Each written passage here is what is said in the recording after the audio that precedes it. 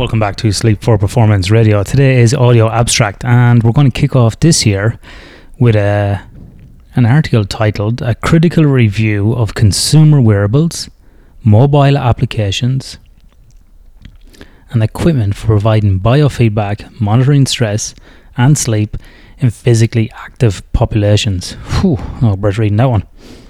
So this was written by Jonathan Peake, Graham Kerr and John P. Sullivan. Now you remember John Sullivan, who was on the podcast about this time last year, talking about his work around the brain always wins.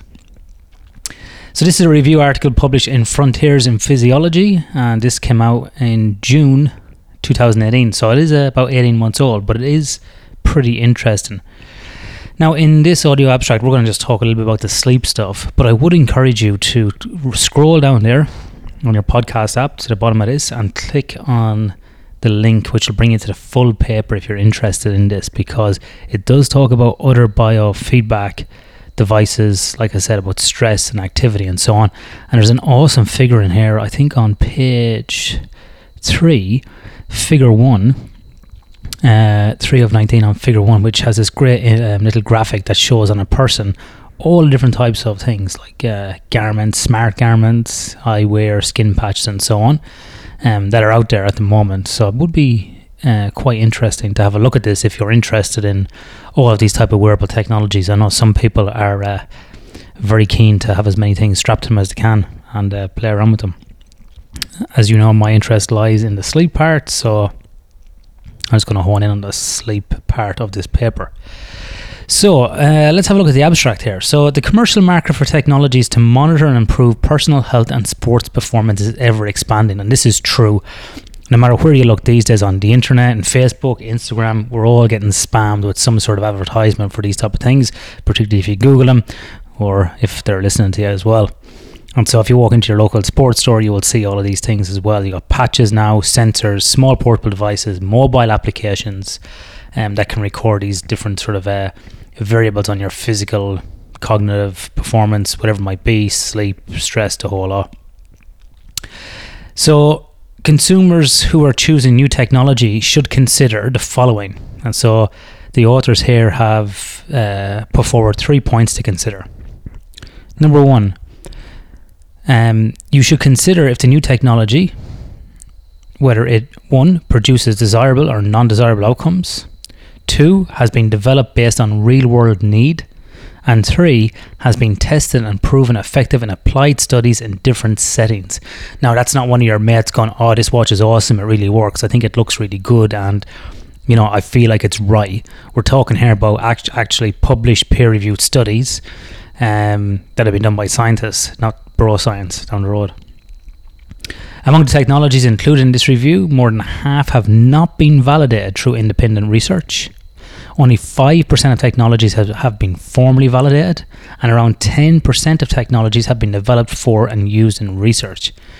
And so they're saying here, the authors, that the value of such technologies for consumer use is debatable, however, because they may require extra time to set up and interpret the data they produce.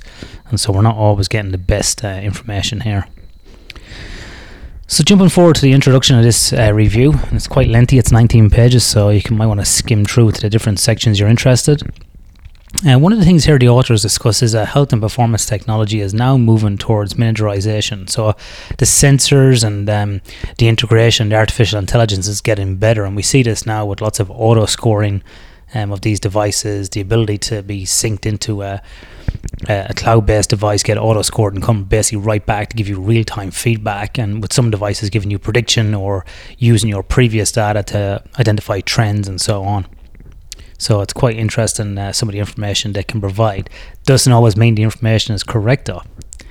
Now, technology development has been driven by bioengineers predominantly, so it's not been sort of applied scientists. So if we look in the case of sleep, a lot of these technologies don't actually get developed by people like myself who do sleep research. They actually come out of tech companies, bioengineers, and it's generally driven from a market need, to be honest. The authors say here in this paper, however, effective validation of technology for the real world and development of effective methods for processing data requires collaboration with mathematicians and physiologists. So we would kind of fall into the physiologist side here in terms of the sleep. In this review, devices for inclusion were identified by searching the internet and databases of scientific literature such as PubMed, using key terms such as technology, hydration, sweat analysis, heart rate, respiration, biofeedback, respiration. 2 respirations here. Obviously, I'm getting picked up in the review. Muscle oxygenation, sleep, cognitive function, and concussion, which obviously over the last couple of years has garnered a lot of attention due to head injuries in combat sports, contact sports, and the like. Now, the broadly divided technologies into the following areas, like I said, had devices for monitoring hydration status and metabolism, devices, garments, and mobile applications for monitoring physical and psychological stress, wearable devices that provide physical biofeedback, e.g. muscle stimulation, devices that provide cognitive feedback in training, devices and applications for monitoring and promoting sleep, and devices and applications for evaluating concussion. In the review, they looked at the following. 1. What the technology is claimed to do. 2. Has the technology been independently validated against some accepted standard?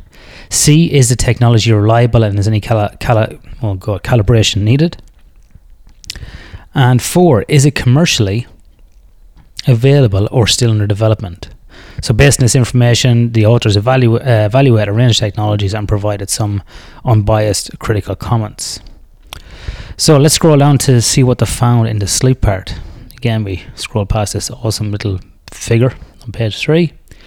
They've got all these different devices here, so I'm scrolling down through the paper on different areas. So whatever kind of area you're interested in, such as technologies for heart rate variability and breathing patterns. And the one that I want to look at is technologies for monitoring and promoting better sleep.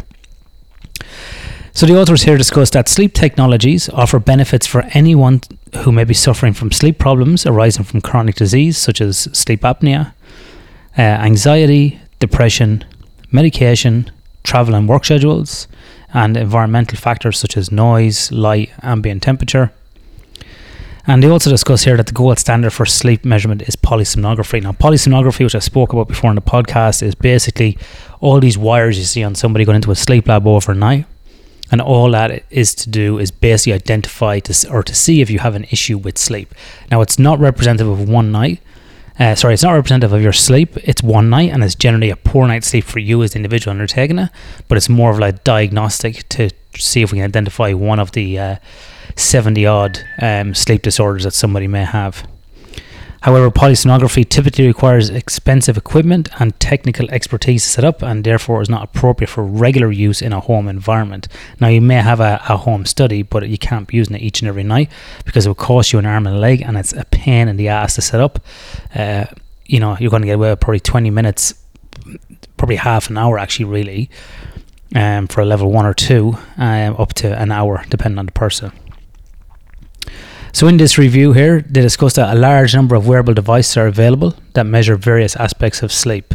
Now, some of these you may be familiar with. We're going to call out a few of the most popular technologies here that are actually in the paper, so we're not calling them out unfairly because they're being actually discussed here. So the UP device, commonly known as the Jawbone, and the Fitbit Flex are wristbands connected to a mobile application. So one study reported that compared to PSG or polysomnography, the Jawbone device had high sensitivity for detecting sleep, so it's pretty good at detecting sleep duration, but low specificity for detecting wake, so periods of wake throughout the night, commonly called wake after sleep onset, where it overestimates total sleep time then by 26 minutes, because it can't pick up the wake time, so it's actually overestimating the amount of sleep, and sleep onset latency, which is the time to fall asleep, and underestimates wake after sleep onset, which is a function of the earlier one, detecting wake, by 31 minutes. Another study reported that measurements obtained using the Jawbone device correlate with total sleep time. So you have an R value here and then time in bed, but did not correlate with measurements of deep sleep, light sleep, or sleep efficiency. Now, sleep efficiency is a calculation that's derived from the non-derived and derived variables in an actigraph or a wrist-worn technology. They're the things such as the sleep onset latency, the time in bed, sleep duration, and so on. But generally, most of these devices are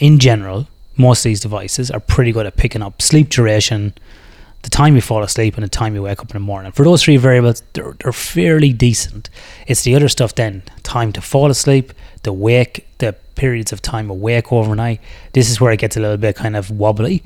And where it gets really wobbly, where to say it here, is deep sleep, light sleep.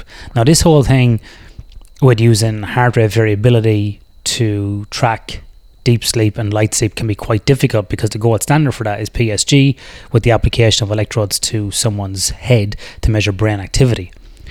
So first of all, if the wearable device does not have heart rate monitor or heart rate variability, it definitely cannot pick up deep and light sleep. That's number one.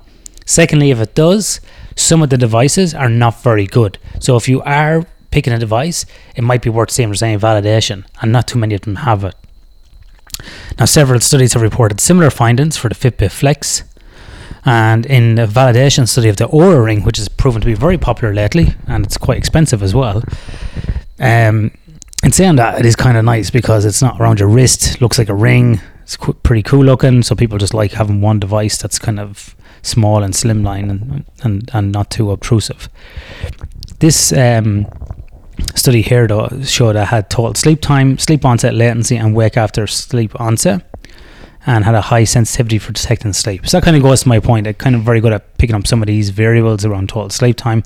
This one actually was good for sleep onset latency and wake after sleep onset. However, it had lower sensitivity for detecting light sleep, deep sleep, and rapid eye movement. And that's why many people buy these to work out these sleep stages, so it's actually quite bad for doing it. It also underestimated deep sleep by about 20 minutes and overestimated rapid eye movement by about 17. And similar results were shown for the Fitbit Charge 2 as well. So these devices therefore offer benefits from monitoring some aspects of sleep, but also have some technical deficiencies, and these might vary between people as well.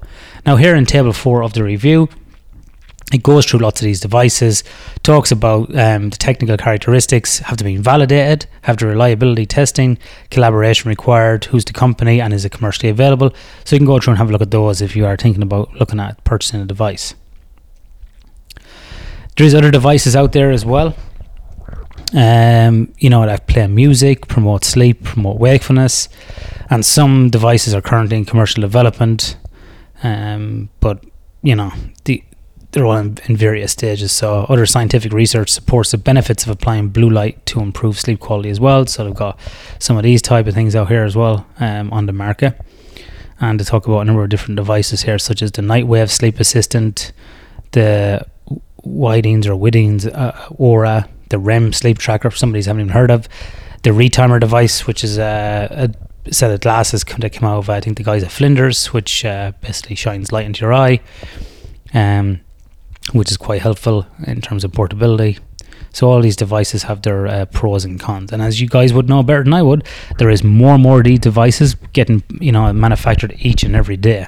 But don't always assume that they're being manufactured by sleep scientists. They're generally by bioengineers and technical companies, and even though they say they can measure these type of things, they're under no obligation to actually have them validated, because they're not medical devices, they're physical activity trackers, and so they can basically put whatever they want out onto the market. So be kind of cautious when you're buying these things, and also interpret the data with a pinch of salt or a bucket by times, because they're not always exactly what they say. So that's what's in the review paper here. I thought it was quite interesting to look at this, because many people may have got one of these for Christmas. You may be thinking about getting one to kick off the new year to reach your goals. So if you are, have a look at this one, or you can have a quick look on the internet. And if you got any questions, then you can always email us at iandunican@sleepforperformance.com.au. Don't forget to head over to the website sleepforperformance.com.au. Check out some resources that we have over there. We got a free ebook coming out probably in late February on sleep and performance. Okay, until next time, sleep well.